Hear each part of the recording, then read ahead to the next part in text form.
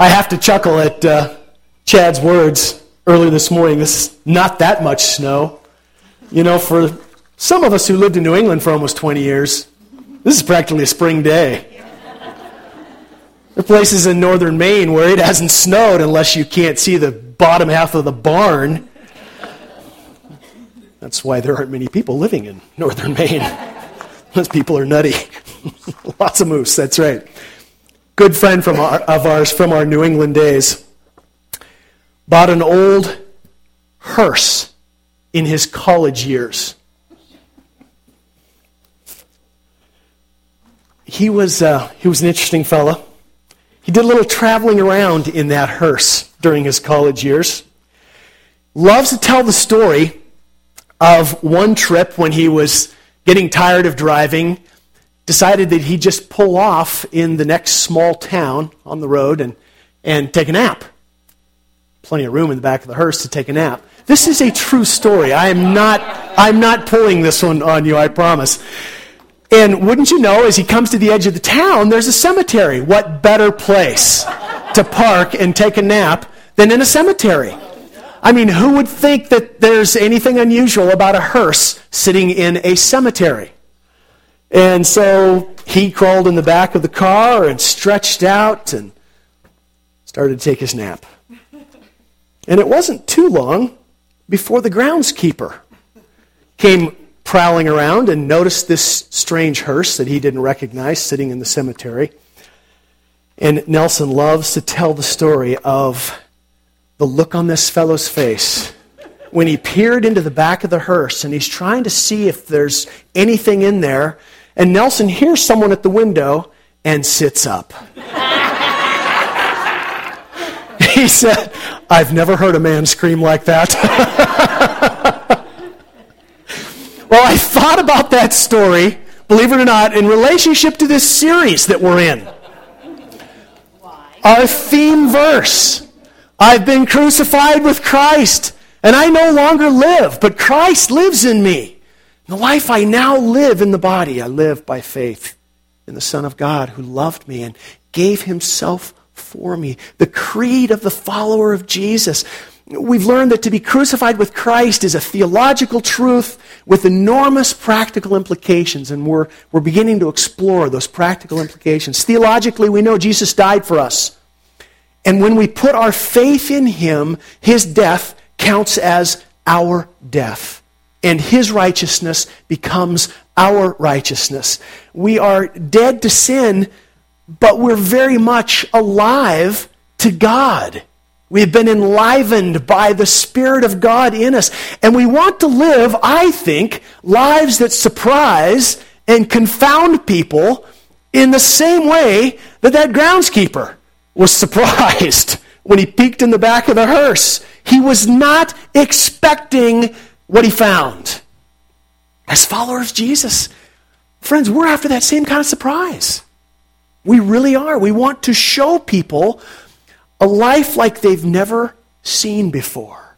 And if they have some of the negative opinions that we know prevail in our culture towards those who call themselves Christians, if they have those negative opinions, then perhaps living as followers of Jesus, truly death to self, alive to Christ, will give them pause to rethink some of the things that they see and hear. And I believe the surprise will come as we live out the values of the kingdom of God. Because we've said that those values are grounded in the nature and character of God. And those values are not self-focused. They are not self-exalting. They are values that are focused upon the character of God, the glory of God, the wonder of God, the beauty of God, our amazement that God would save us. It's huge. Values of the kingdom are values that drive us to give our lives away for the sake of God, versus the values of our culture, which are self-interest and self-preservation. Values of humanity. So 2 Sundays ago, we read Paul's words to the Corinthian believers. The cross of Jesus Christ is the wisdom of God. Paul sets up this contrast and says, but it makes no sense to the world. In fact, he uses the word foolishness. The cross is foolishness to the world.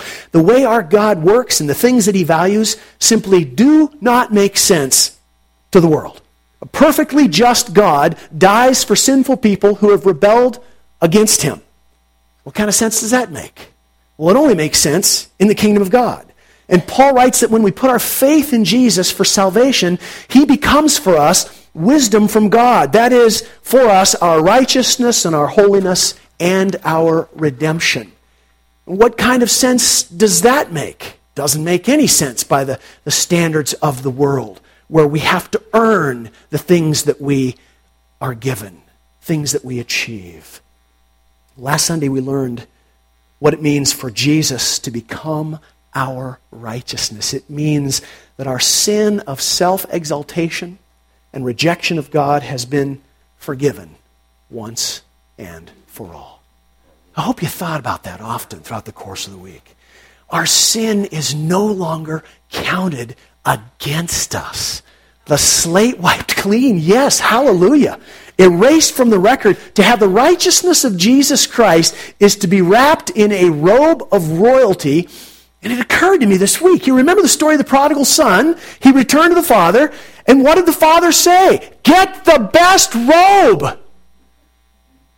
We've been wrapped in the best robe. The righteousness of Christ. And what did we do to deserve it? Nothing. Except turn away from our rebellion, take God for what he says is true about us, believe that we are lost without him, and that he will save us. Believe that we are lost in our sins, separated from our life with God, which is the equivalent in the story of living in a pig pen, in desperate need of a Savior. We put our faith and our trust in Jesus, and we find ourselves wrapped in the righteousness of Christ. His righteousness counts as our righteousness. Our sin no longer counted against us. It occurs to me that the word that comes to my mind is secure. We are secure. And the reason I say that is because of that second sentence, the life that I now live in the body. I live by faith in the Son of God who loved me and gave himself for me. That takes faith. The faith that we exercised when we put our trust and our confidence in God to save us, it's the same faith required to live out what we believe, to believe that God is our Father and that God is over our life, superintending our lives, filtering those circumstances and events that go in and out of our lives, and he's in control. And all of that out of a heart of love to grow us more and more in the image of his Son. That takes huge faith. And the reason that it does is because if we're going to live out the faith, if we're going to live this life in the body that we are now in, dead to Christ, alive to the Son, it's not a private thing. Never was meant to be a private thing. It's public. God intends for us to go public about what we believe.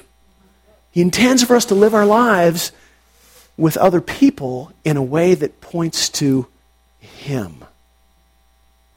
Not us. Him. And this is really hard. This is really hard because it just goes against everything that is natural for us in the sinful flesh. We believe that being wrapped in the righteousness of Christ means that our sin is no longer counted against us, that God has forgiven us of the greatest sin possible, then, that means that he wants us to act the same way in relationships with others. That we don't hold people's sins against them, their shortcomings, their failures, their quirks, the way that they disappoint us, the things that they've said that have hurt us, etc., etc., etc. We forgive them, we said last week, for being human. We forgive them for being human. They can't help it. Neither can we. But God comes along and he redeems people. He came along and he redeemed many of us, and he gave us life in his Son. So we then in turn can forgive others for their humanity, because God is in the process of using us in their lives to point to his redemption and his life change. So let me say just a little bit more of that, and then we'll go on to the next truth that Paul taught to the Corinthians. The stunning truth that I think ought to just grab a hold of us more than it does: God does not stop loving us, ever. And I've said this to you many times, that you can't do anything to God to make God love you more or make him love you less. You know, he loves you as much today as he did yesterday, and he's not going to love you more tomorrow. His love is constant. And what that does is it frees us from the tendency that we all have to think that somehow I've done something to earn God's love. I haven't. And nor do I do things that somehow take his love away.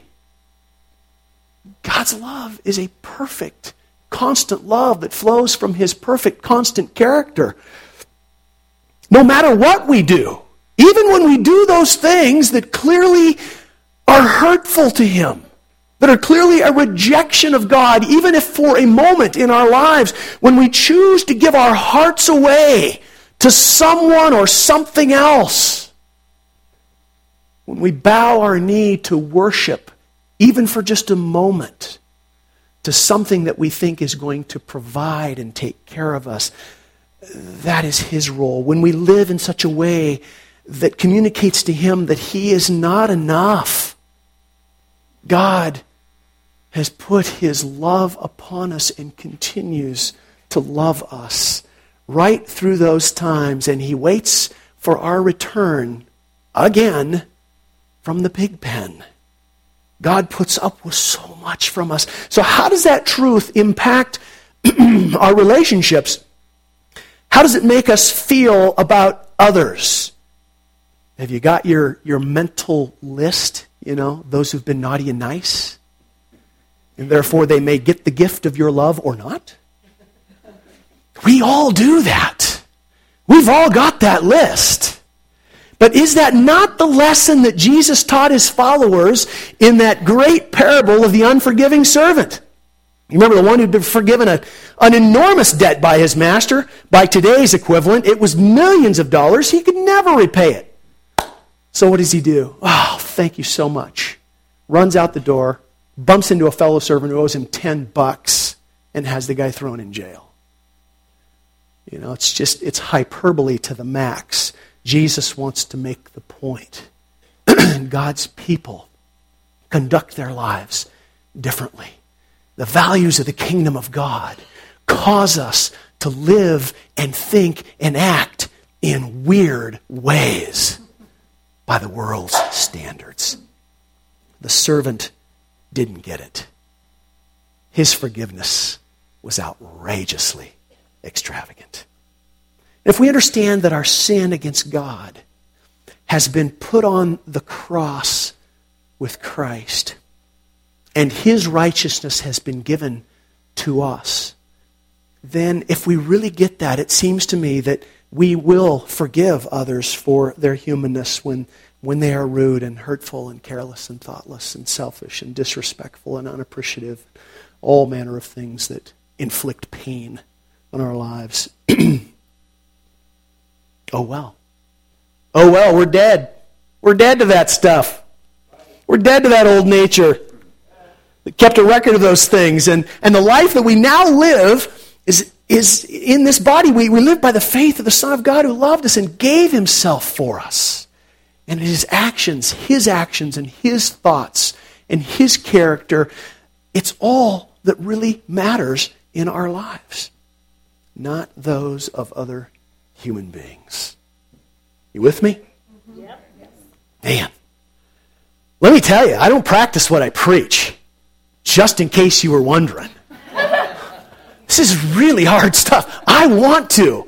And I surrender daily to the Spirit of God.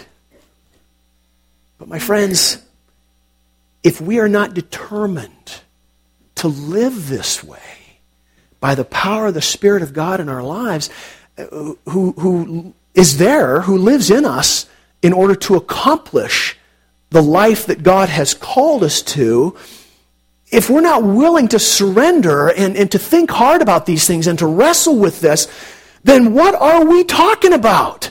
What is witness? Where is our witness? What exactly is our witness if we are not surprising people with the life of God in us when they peer into the window of our lives? Because what they're used to is a different life. A life that is filled with death.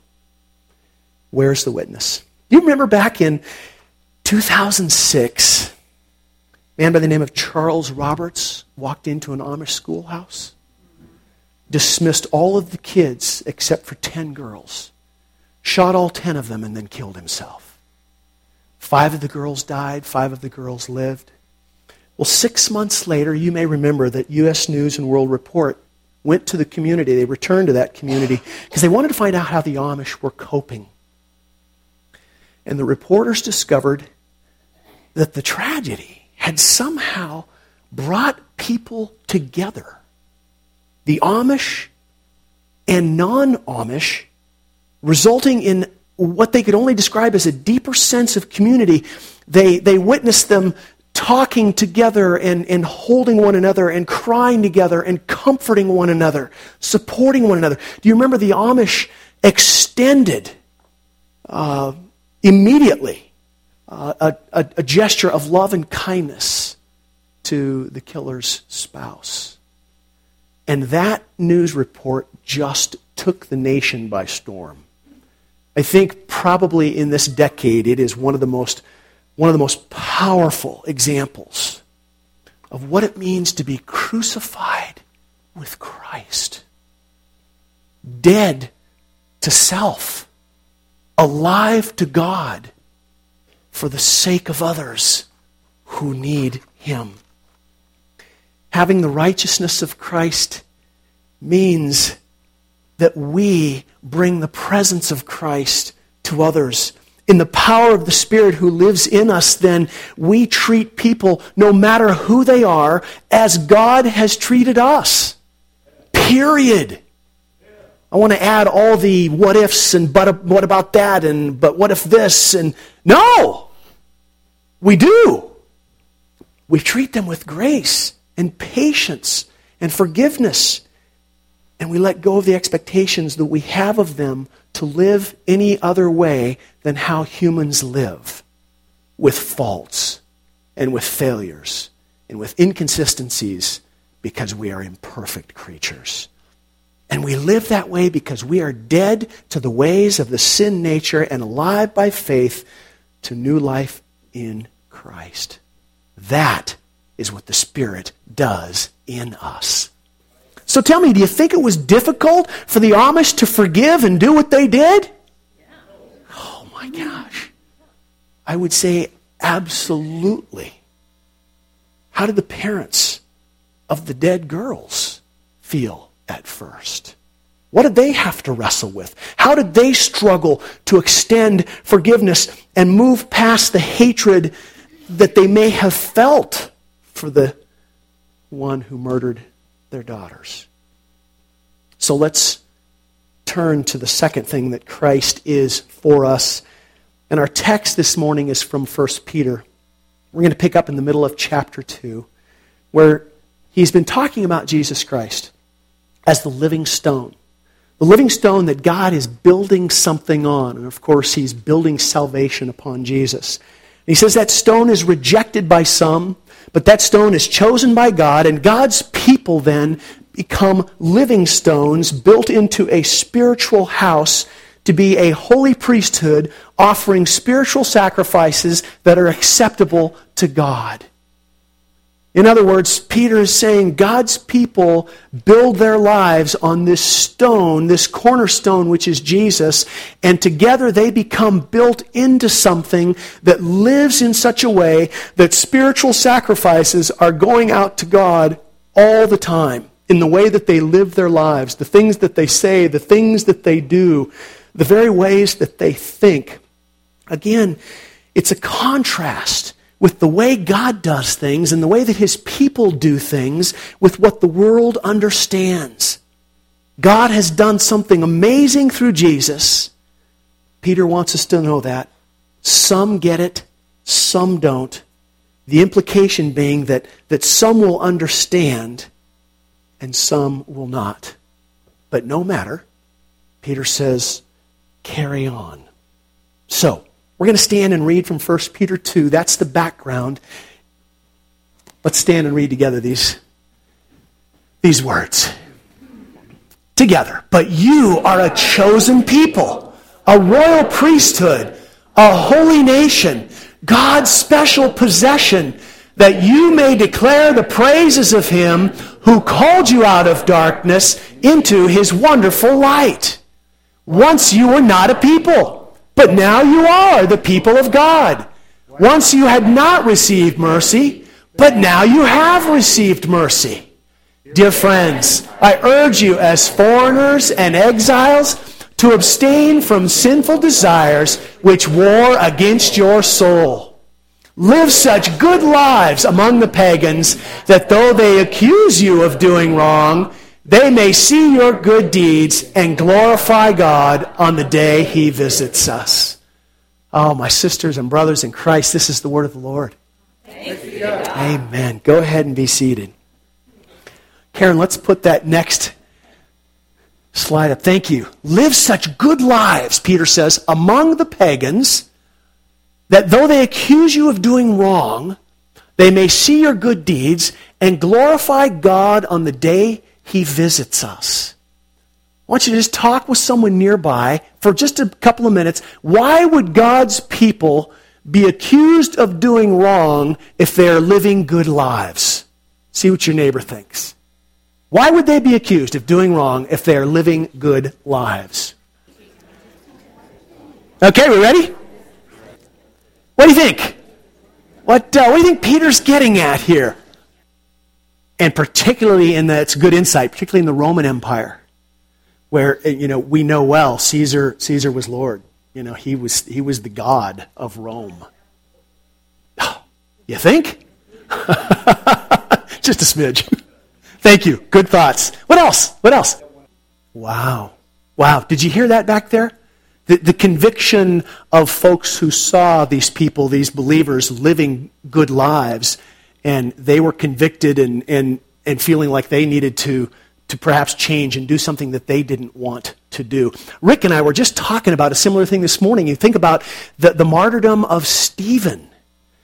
You remember? I mean, Stephen didn't... I read that and I'm just amazed. I think, he should have been cursing those guys. He should have been mad as heck. Just nasty, picking up rocks and throwing them back.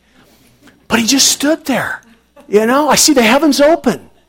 And the Son of God. And what did those who were throwing the stones do? They covered their ears and they didn't want to hear what he was saying.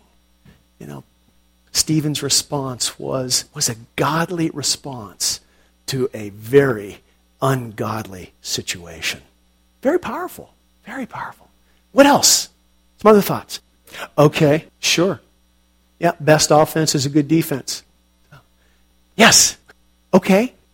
Again, the idea of kind of being threatened by something that someone is doing that's different. Not a one of us, brother. Not a one. And I would want to take that a step further and say, and how do we respond to persons, which of course is where Peter is going, how do we respond to persons who think that we are wrong or accuse us of doing wrong? How do we respond? How do we respond to threats, to hostility, if it comes to that? Anyone else? Yep, could be. And we would categorize that as, well, that's really unfair. You're ragging on me for the one little thing that I've done.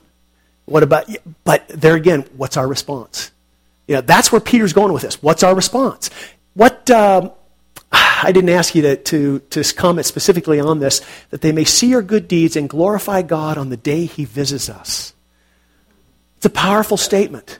On the day that God visits us, I think, and most commentators tend to think that Peter is thinking in terms of, the second coming of Christ. So that when Christ visits us, when Christ comes to earth, when Christ comes for those who are His own, will these pagans recognize by virtue of our lives that there really is a God, and perhaps be ready to meet Him when He arrives? It's a witness. It's a witness that we leave in the hands of God. Well, the text obviously is all about the holiness of God's people, the entire text that we read together. And I think it wonderfully illustrates what Paul wrote to the Corinthians when he said that Jesus has become our holiness. Remember, Jesus has become for us the wisdom of God. That is our righteousness, our holiness, and our redemption. What does it mean for us who are crucified with Christ that He has become our holiness? Well, in the Old Testament, the Hebrew word for holy means set apart. It means separate. It means sacred. It's getting at the difference between God and His creation. God is totally other. God is a different, He's different in substance from His creation and His creatures, including humanity. God is completely set apart. Not in terms of distance, we talk about the immanence and the transcendence of God, but He's set apart. He's in a category all His own. There is nothing that is comparable to Him. In the New Testament, Greek word is similar, set apart, revered, sacred. It's worthy of something is sacred, it's worthy of being worshipped. Now listen again to Peter's descriptions that we just read in the larger text. Here's what he says about the people of God. They are a chosen people. That is an emphasis on God's initiative in bringing people to Himself. Bringing people into His love and His family. A royal priesthood could also be translated a royal house or a body of priests. But that's really an emphasis upon the position of God's people and their role in the world and in relationship to the world's people. Do you ever think of yourself as a priest to the world? Priest to the world. Bringing the presence of God to the world, bringing the brokenness of the world into the presence of God and mediating as priests did. A holy nation, set apart and different in substance and function, a people belonging to God. Boy, there's a clear statement of ownership. Who we belong to. Whose property we are. And all of those, they really fall under the larger category, at least I think in what Peter's saying here, what it means to be holy. It means to be set apart. We were set apart, chosen by God, set apart. We have become a royal priesthood. He's making us into a royal priesthood. Well, there's something very different. We've been, again, set apart. We're a holy nation. It means we're not like the rest of the people groups. We have been set apart for God. We're a people belonging to Him. That is truly a statement of distinction. Those who are crucified with Christ no longer have their sin held against them, but in fact, they're righteous in the eyes of God, and therefore, they are set apart. They are holy for a specific work, for a specific purpose that is distinct from all other people. And the language conjures up for me a word, special. We are special. Not by anything that we've done, but by what God has done. There's not a haughtiness that comes when we think of ourselves as special. We say it with a sense of amazement and awe that we are special to God. Jesus has made us holy and separate. when we are in Christ, we are in a different category of people versus those who are not in Christ. And that means that there is special treatment that we receive because we are special. It means that just like Jesus' righteousness was given to us, so is His holiness. He has become, what is His has become ours. We have a special place in the heart of God because we have been set apart by God for God. Does that make sense?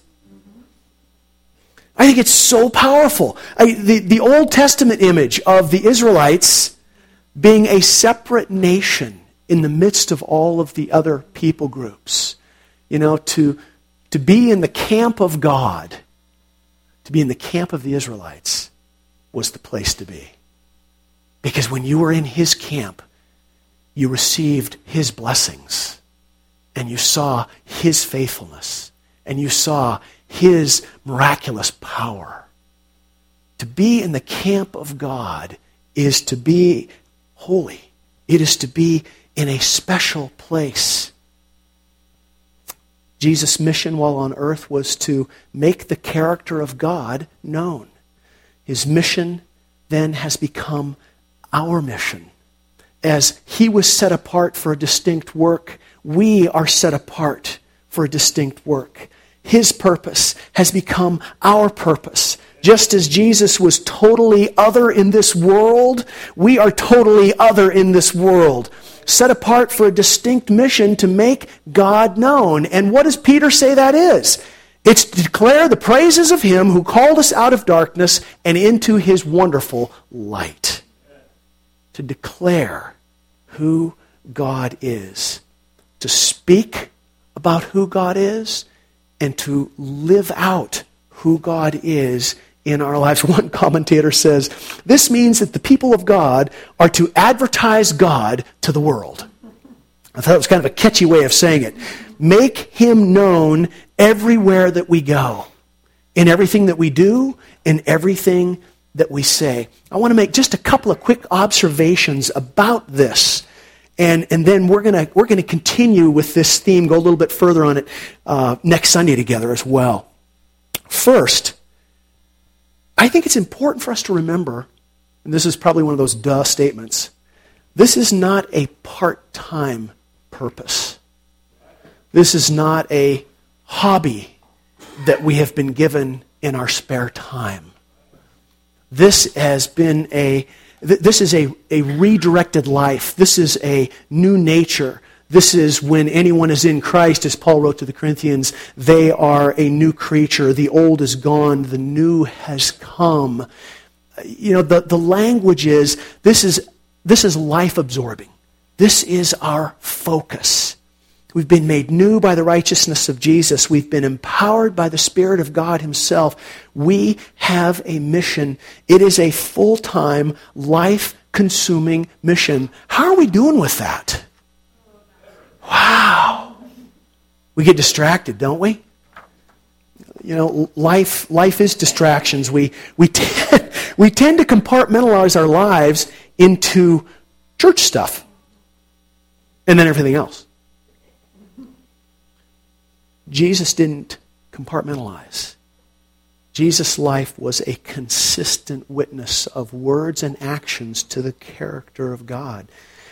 And it seems to me that we need to begin to think less about church stuff and to think more about being the people of God, which ironically is the definition of the church in the Scriptures. It's the people of God. But if you're like me, and I think most of us, we tend to think in terms of the activities of the church being the building, and so it's the activities that we do when we come to this building.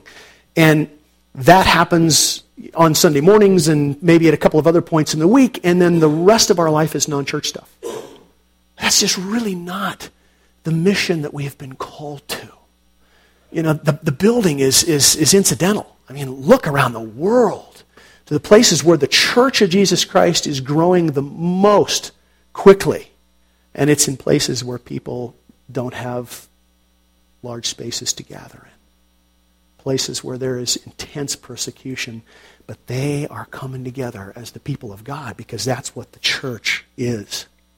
Those who are crucified with Christ are not crucified some of the time. It's all the time. We're crucified all the time. And that, my friends, that's where the power of our witness is. And I think there are a couple of audiences that we think in terms of being witnesses to. I tend to think more of one and not the other. And again, we'll tie this one in a little bit more next week. We think in terms of our witness to the watching world, the folks who are looking into the window of our lives, and we want to surprise them with life and not death. But I think there's also another audience that the Scripture speaks to, and that is the supernatural powers and forces of darkness. And it seems to me, just my opinion, that might be the one that is the most powerful motivator for us to think in terms of consistency. Some have said your character is really determined by who you are when no one is watching. Well, we tend to think of our Christian life as being visible to those who are in the flesh and blood and watching us, but our lives are being watched all the time by the powers of darkness that we can't even see. And, in my mind, I just take that a step further, and they're looking for opportunities to mock God. They're looking for opportunities to say, you made a mistake calling him, calling her, and look at this. Again, and I don't say that to give us this sense of duty, this sense of, oh my gosh, this obligation, it's one more thing that we have to worry about. I say it in that sense of, wow, there is a larger witness at stake than just flesh and blood that we see around us. But there's a larger picture that's going on, and it's impacted, I think, by how we live our lives in faithfulness to God, in the big stuff that everybody sees and the small stuff that nobody sees, because somebody does see it. We'll talk a bit more about that as well. There's a second observation that I love in this text that we've read together. Peter's descriptions about the people of God. Did you notice the plural emphases? A chosen people, not a chosen person. Now, we are chosen persons. There's no denying that. But we are put together in Peter's thinking at this point to be a chosen people. Think strength in numbers. Chosen people. A royal priesthood. Not just a priest, individual priest, but a priesthood. Part of something much larger and more powerful, if I can say it that way. A holy nation. Again, part of something that has a lot of us in it. A holy nation. A nation. And a people belonging to God. Not just a bunch of individuals, but a people. Each one special, each one loved, each one known by God, and saved by God for the purpose of making him known in the world. How did the Amish respond the way that they did? Together. Exactly. Not in their own power. They responded in the power of God's Spirit. And they responded together. If you know anything about the Amish, they're a tight-knit community. Doesn't mean they're a perfect community any more than any community is. But there is a focus on the importance of community. And what comes from that? Well, I think it's a place that we work out our struggles. And let's be honest, in the evangelical tradition, we don't work out our struggles well together. We don't even want to admit to our struggles. Because if I admit to my struggles, then you're going to think less of me. Oh, wait, that's right, I'm dead to that, so I don't need to worry about what you think of me. It's a tragedy that we are as individualized in our living and our thinking as we are in this culture. I think Peter is driving the point home of God's people together make for a powerful witness because they are the presence of God in number, in society. And as one is down, the other is up. As one is discouraged, the other is encouraged. As one is weak, the other is strong. As one has to cry, well, there are people to cry with them, and then they rejoice with them when that comes too. That's the nature of community and the powerful witness of God's people that I think is life-transforming and shows life like the world doesn't always see from those who claim to be God's people. Paul has in mind, when he writes that Christ has become our holiness, is that because of the Spirit of Christ who indwells us, we are a holy people. We are set apart for God's use in this world. It is a truth that we must live into. By virtue of the Spirit in us, we are distinct. We are saved for a very different purpose, and that purpose brings us back to where we've started, the creed of the follower of Jesus. The purpose is not to live for self. We've been set free from that. We have been crucified to that. We have been given the power to live for God and to make His glory known. And to do that together. To struggle with one another, not struggle against one another, which is way too often the case. So praise team, come on up, and I'm going to pray as you come. Father, we are grateful for your word today. We thank you for it.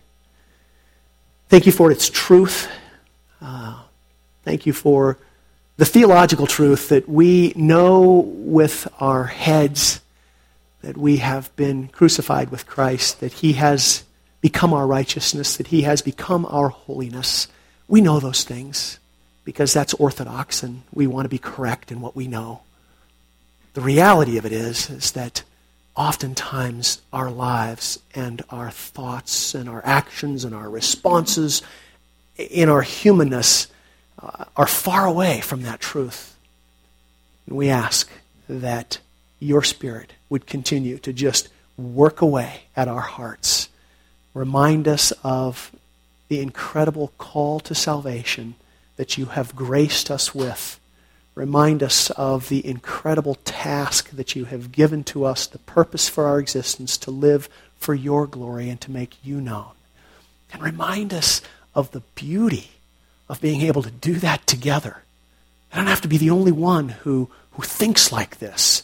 There are others who think like this, and we can gather together, and we can encourage, and we can challenge, and we can push one another on, spur one another on to good deeds, as the writer of Hebrews says. Thank you. Thank you for the privilege of being your people. Thank you for the holiness of Christ. We are set apart. We are special. Thank you in His name. Amen.